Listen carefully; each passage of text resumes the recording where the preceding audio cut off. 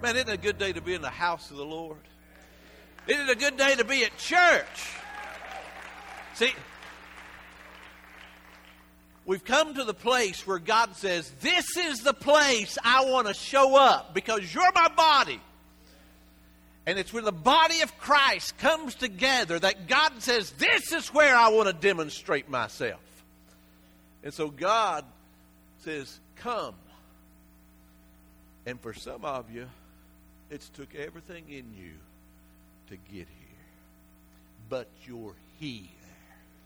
You took that step of faith, that obedience unto God, and you said, God, no matter what a hell of a week that I've had, I am coming to this place. Because some of you have had a really rough time. Do you know what tragedy is? How many of you all can say, I have experienced tragedy in my life? Maybe it was a sudden death. Maybe it was a diagnosis of a child of innocence to cancer. Maybe it was a completely out of the blue divorce. Maybe, I don't know what it was. But you know, because you've lived life through this process, through this pain, and you've experienced some of the greatest, deepest hurts that can be experienced by a person, and you're still here. The devil did not win. You're still here. I was in Canada a few years back, and I was preaching a revival at a Vietnamese congregation. Imagine that. And as we were receiving people, a dear Vietnamese lady comes up to me and says, I need you to anoint me, and I need you to pray for healing for my life. And I said, okay, ma'am, would you please tell me some of what's transpired inside your life? And would you tell me if there's any bitter root that may be inside you where you are holding bitterness and unforgiveness and that would prevent God from healing you because you are resisting the move in the presence of God in your life. And she said to me, I was completely dumbfounded. She said, I need to forgive the man that shot my son 15 years ago.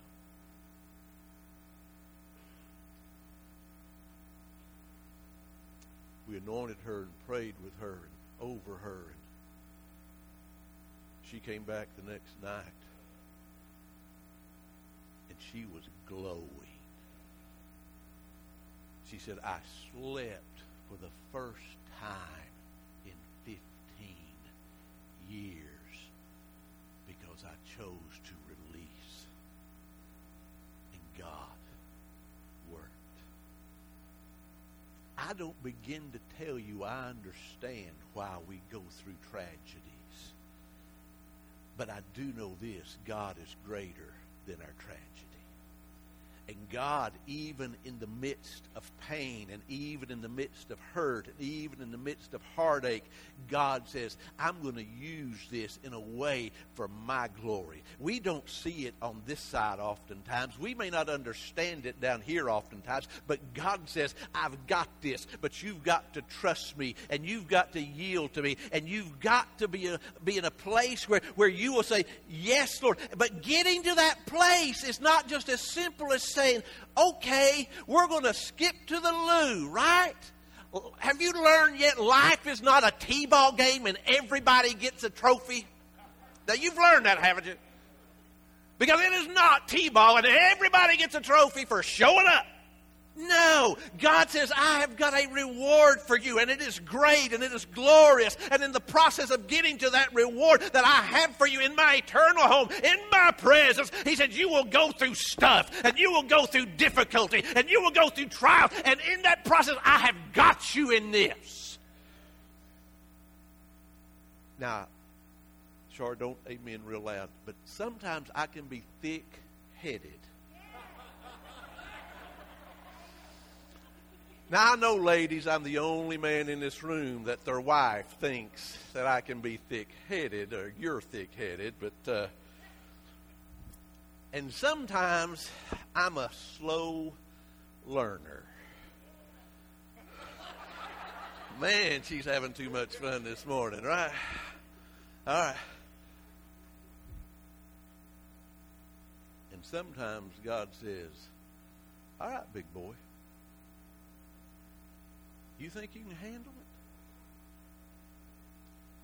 You'll face a situation that you can't. And I've still got you in it. But I'm going to use a situation that you can't, because I'm trying to bring you to that point where all you can do is say, here I am, God. And there's not much left of me. But God, I surrender. And getting to the point where you say to Christ, I surrender. It takes a process. You see, because God is working a process in us all. Some of you all, you're way down the road in the lessons that God has instructed to you, and you've taught them or you've learned them. And some, you're just starting out and you still think you're 10 foot tall and bulletproof. Hang on. Your day will come. But God is trying to teach us. It's only through a broken and poured out life to Him that we can be of use to His kingdom. And God did not create us and place us here to live the American dream. That's a lie from the devil. He has created us for all eternity. And He says, I am getting you ready now. I am preparing you now. And as you're simply focusing on the now, you need to be focusing on eternity. Because as long as I'm looking at my present, I'm not looking at my God. I'm not looking at where He's wanting to take me. He is preparing me. And in the process of preparing me, He says, your focus has got to be fixed on me and not all this stuff. All this stuff is coming and all this stuff is going to happen. But you've got to keep your eyes fixed to me. And the devil does everything he can. And he's very good to get me distracted. Look in Genesis chapter 32.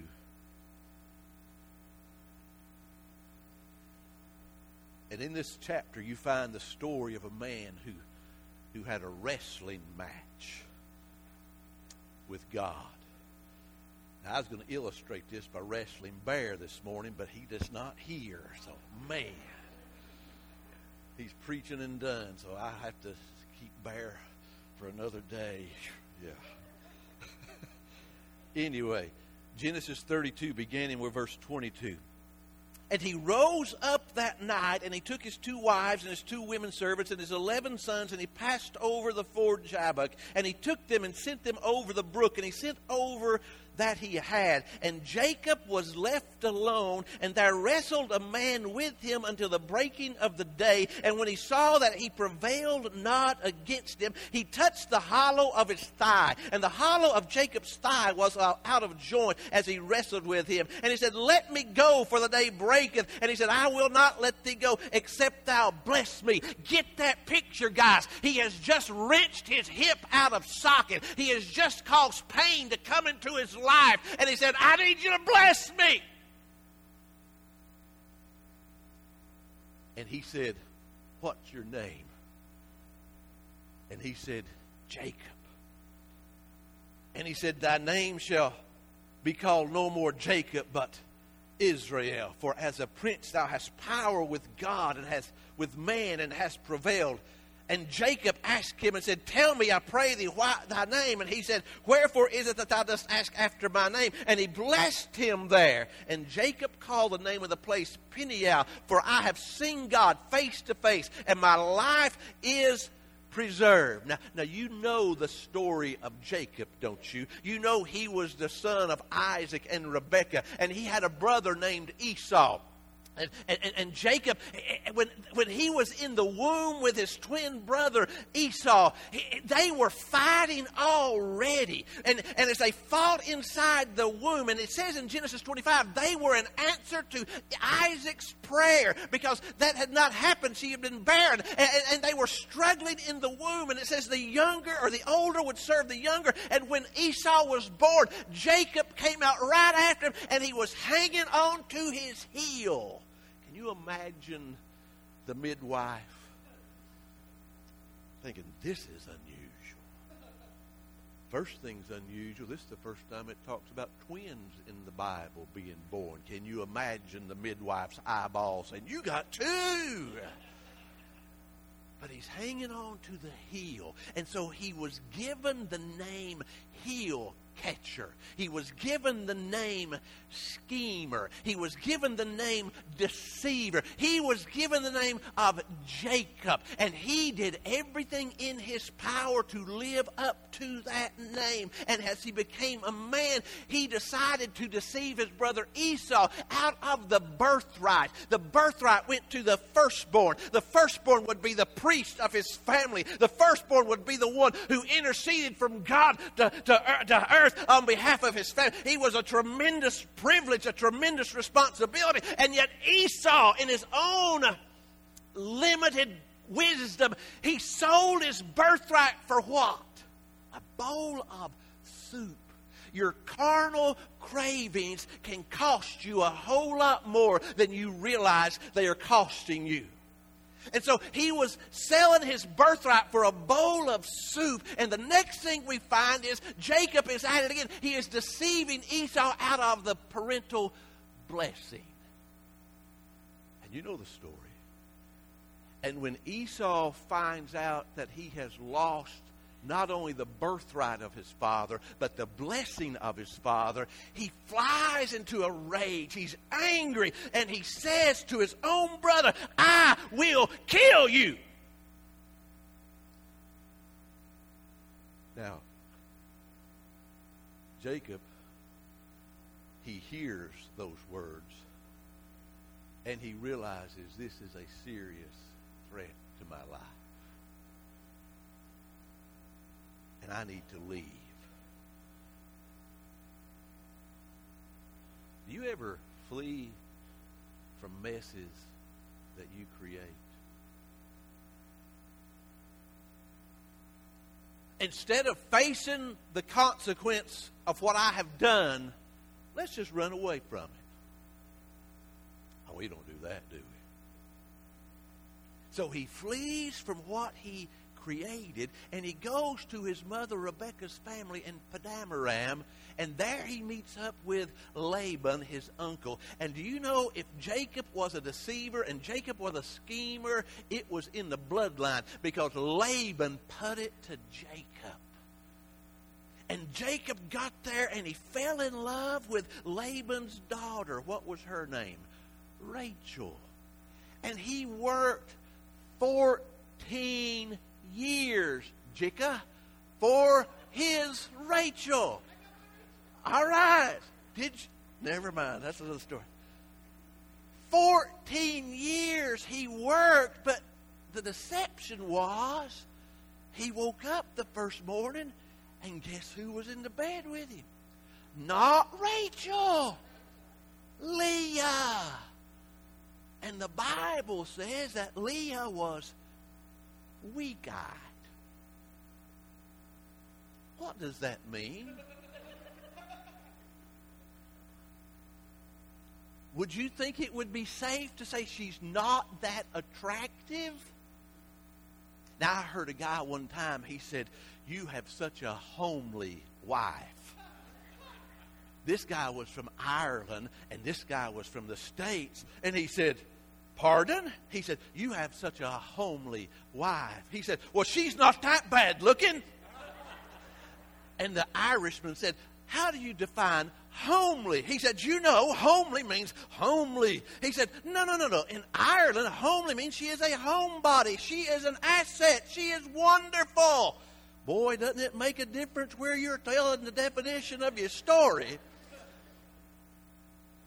So, he says, She wasn't attractive to him, but he got her in the process.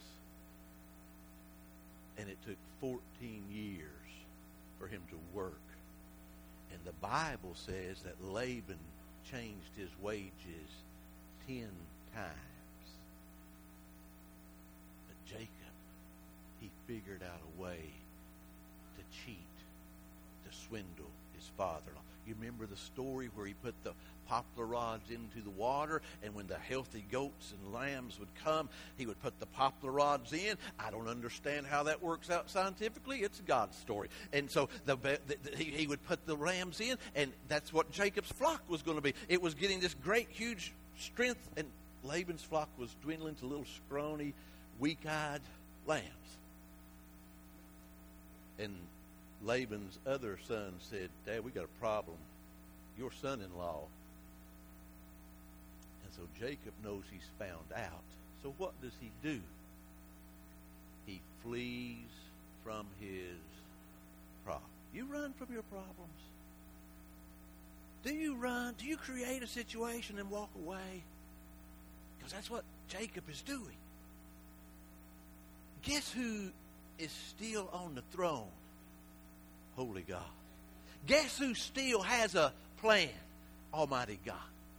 And so Jacob, he flees into the night with his wife and his kids. He's trying to get ahead of them.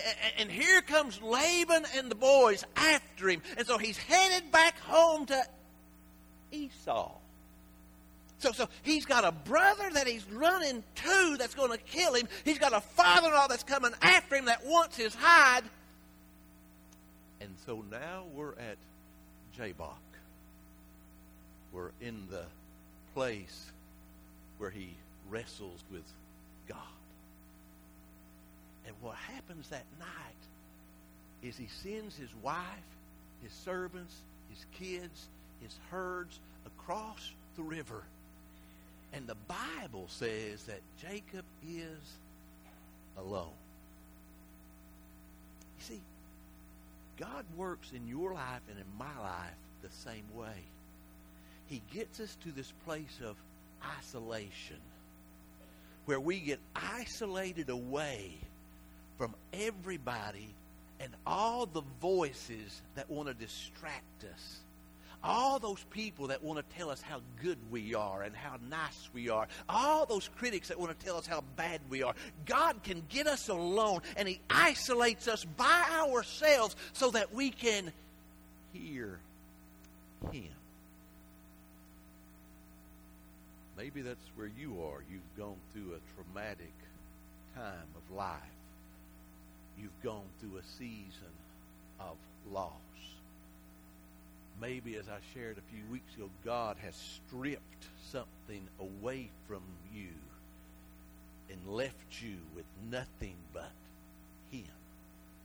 He has you right where He wants you, and He is trying to speak into your heart. He's trying to speak into you truth, but you have to choose to respond, because the most foolish thing I can do, the most foolish thing you can do, is take on a wrestling match with God.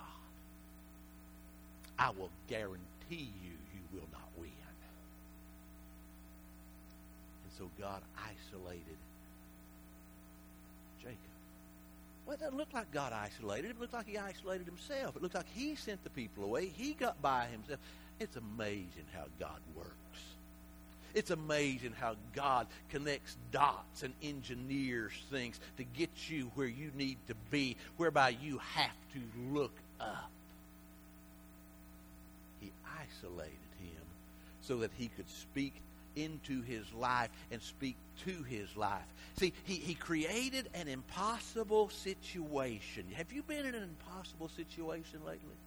Where you don't know what to do next, because if I go forward, I've got Esau. If I go backward, I've got Laban. I don't know what to do. And so God created this situation for him where He isolated him, and He got him to a place where he did not know what to do. There he is by himself. Now do you all know the story of the prodigal son? Yeah. And where was he? Was in the pig pen of life. He was eating the husk, the slop for the hogs. And he was still planning. You read the story right. He said, I will arise and I will go to my father's house. And I will tell my father, I am not worthy to be a son. I am not worthy to be your child. Make me a hired servant in your house because I am not worthy. You say, how's that a plan? He's still scheming how he can get back on his feet and get money and I think take off again. Because when he got to the father, that's not what he said. But that's what he had planned. Because we're great planners, right? If we can just get this domino to set up this way and we tap it, it's all going to go we got this thing. We've manipulated it out. And he gets to his father, and his father runs to him. And he said, Father, I'm not worthy. And his father embraces him. And he said, put a ring on his finger, shoes on his feet, put a robe on his back. My son who was lost is now found. And he wasn't planning any longer. He just said, Father, I'm not worthy. See, too many people in church, we think we're worthy. We think we've done God a favor by saying yes to Jesus. We think he ought to love us. And we're so filled with pride it pukins him. That's a new word from East Tennessee. Pukins. So God says, here's what I'm doing. And all of a sudden, he's got him isolated. All of a sudden, he's in a circumstance. He doesn't know what to do next. And then he incapacitates him. He touches his thigh. He touches him, and it causes pain inside his life. I believe one reason God got him alone was nobody's going to get in between him and God at this time. You ever try to get in between God working in somebody's life? Oh, no, preacher, I'm just trying to help them. No, you're not. You're messing stuff up. Because if God's trying to get somebody's attention, the last thing you want to do is get in between them and God, because you might get what you didn't want to get. So God got him alone where nobody's going to come around. Mama Rebecca's not going to come and say, my little boy, my little boy. And he wrestles. And God takes. Anybody broke a hip in here? I know Dad has. Anybody else? Nobody else. Y'all blessed. When Dad broke a hip, it was painful. Couldn't walk. Couldn't run. Ain't that unusual? He stops your running. Because, see, God has the ability to touch your life, my life, any way he wants to stop us from running away and dealing with life. And so, what's God trying? God is trying to get us to a point where we will love him completely. We will trust him explicitly, and we will submit to his will. And when God touched his thigh, Jacob could no longer run. God had him in a place where he had his undivided attention. And then God said, let me ask you a question. He said, what's your name?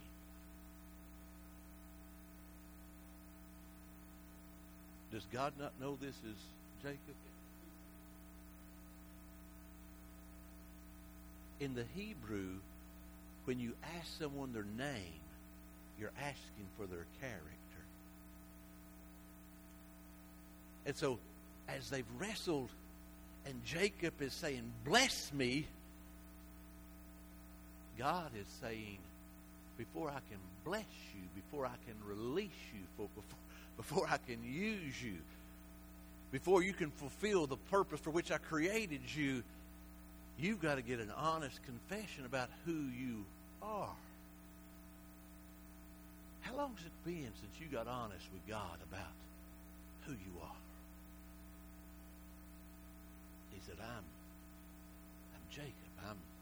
deceiver. I'm schemer. I'm liar. I'm trickster. Who are you?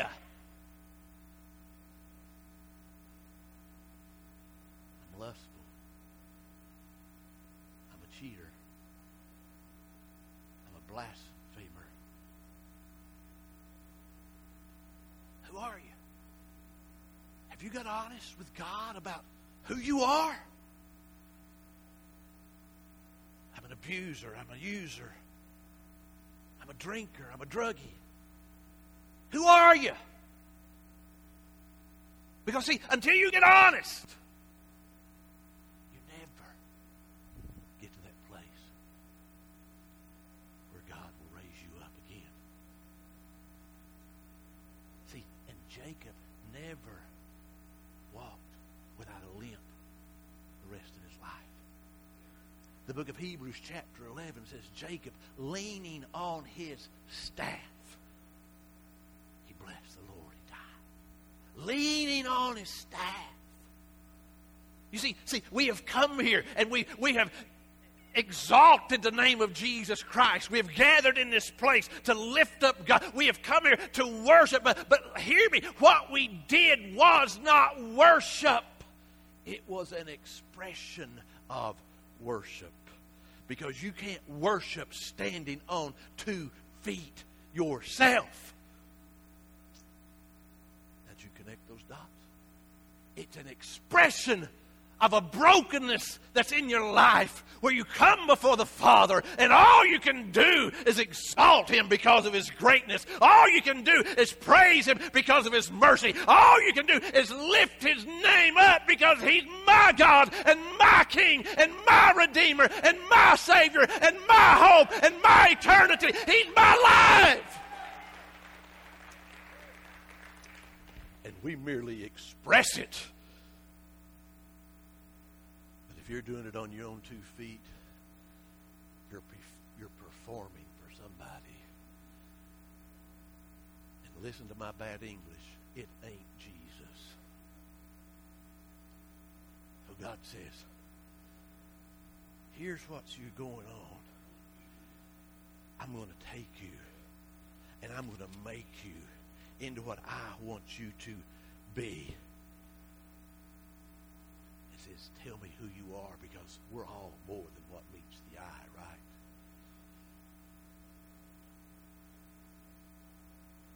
We're gossip. We're criticism. We're murmurers. And God said, tell me what you are. Because until you get honest, you'll never be what I want you to be. And so God's whole motivation to bring him to this point was to say, I will bless you. Now, if you were here Tuesday night at prayer meeting, maybe Sunday night, I dissected that little word blessed. The word blessed comes from the Hebrew word barak. Do you know what the word blessed in barak means? The word, not blessed in barak, blessed in Hebrew barak, it also means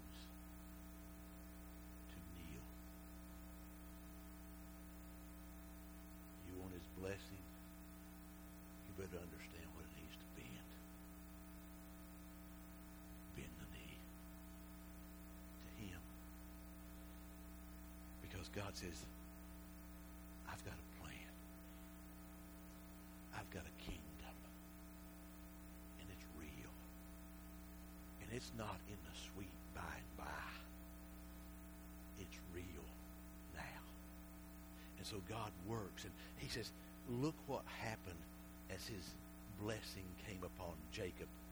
The first thing was, you see, there's a transformation of his personality. There's a transformation of his perspective. In verses 26 to 28, you see that. Here it says, and he said, let me go, for the day breaketh. And he said, I will not let thee go, except thou bless me. And he said, what is thy name? He said, Jacob. He said, thy name shall be called no more Jacob, but Israel. For as a prince thou hast power with God, and with men hast prevailed. He said, Jacob, you are being changed right now. You're no longer going to be Jacob. You are going to be Israel. I am changing your perspective. I'm changing you. Why? Because now your confidence is not going to be in how you can trick, and how you can plan, and how you can scheme, and how you can manipulate, manipulate. Now your confidence is going to be in me because you are my child. So when you meet him, he changes your perspective. He changes your personality to seek, to hunger after him. He gives you supernatural protection. Does that mean bad things will never happen to us? No. But he says, I will protect you because you are going on my journey. So when he left there, who did he still have to face? He still had to face Esau. Esau came with 400 men. I would assume that Jacob, Israel, he sees that and he swallows really hard, wouldn't you? And then he goes to his brother. He bows down 7 times. It's like he runs a little ways and he bows down. He runs a little ways, he bows. And what does Esau do? Draw out the sword and say, I've got you now. No! See, when God had changed Jacob, God also was changing Esau. And Esau embraced him, and Esau hugged him, and Esau kissed him, and he restored that situation that had gone so bad. Look what it says in chapter 33, verse 4. And Esau ran to meet him, embraced him, fell on his neck, and he kissed him, and they wept. This is not the same Jacob. This is not the same Esau. Why? Because he wrestled with God, and he surrendered. And look what it says. God touched his hip. He disabled him. He's limping. He's walking with a crutch. Because he said, Jacob, you will never again carry your burdens because you can't.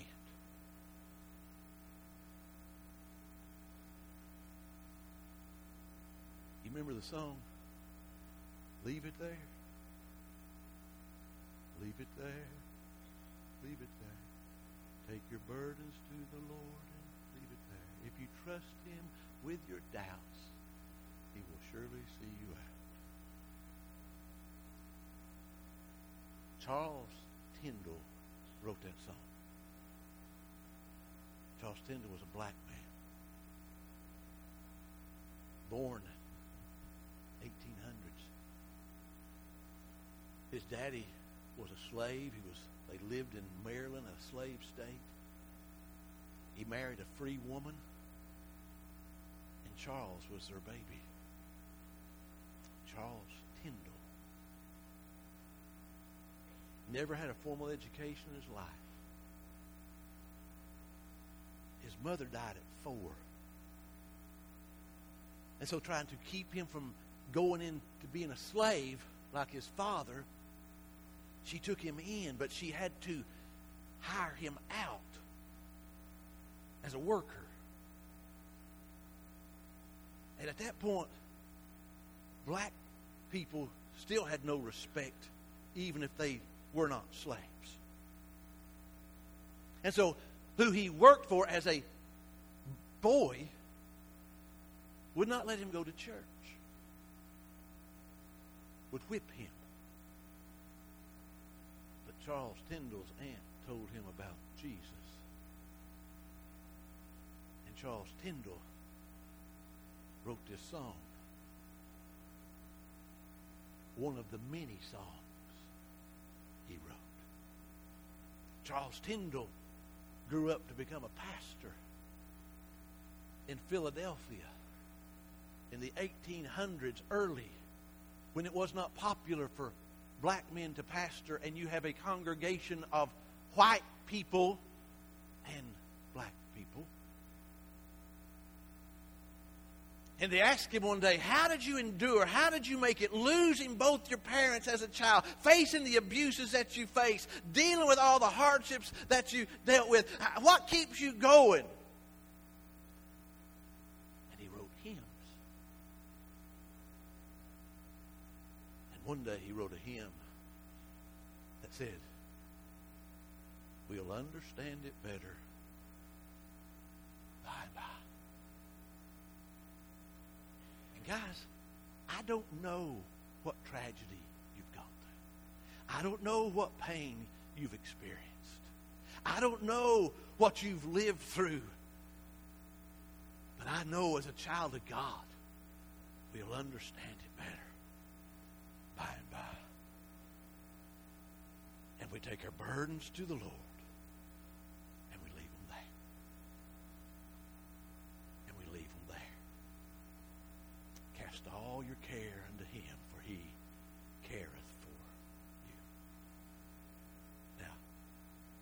We too much like to do that fish casting, don't we? And reel it back in. But we need to do that stone casting and release it. Because as long as you're reeling it back in, you're staying beat down, hurting, trying to look the part, running. And yet God says, when I touch you, I will break you. But you've got to yield to me and get honest. I don't know what God's saying to your heart this morning. When was the last time you got real honest with Him? Maybe you know that you're in a moment, a season of isolation. Maybe you know that you're in a circumstance. God's still on His throne. And He's got you in His eye. And He wants to pour into you what He poured into Charles Tyndall. But we don't understand all the hurts and the pains and the difficulties. We'll understand it better by and by.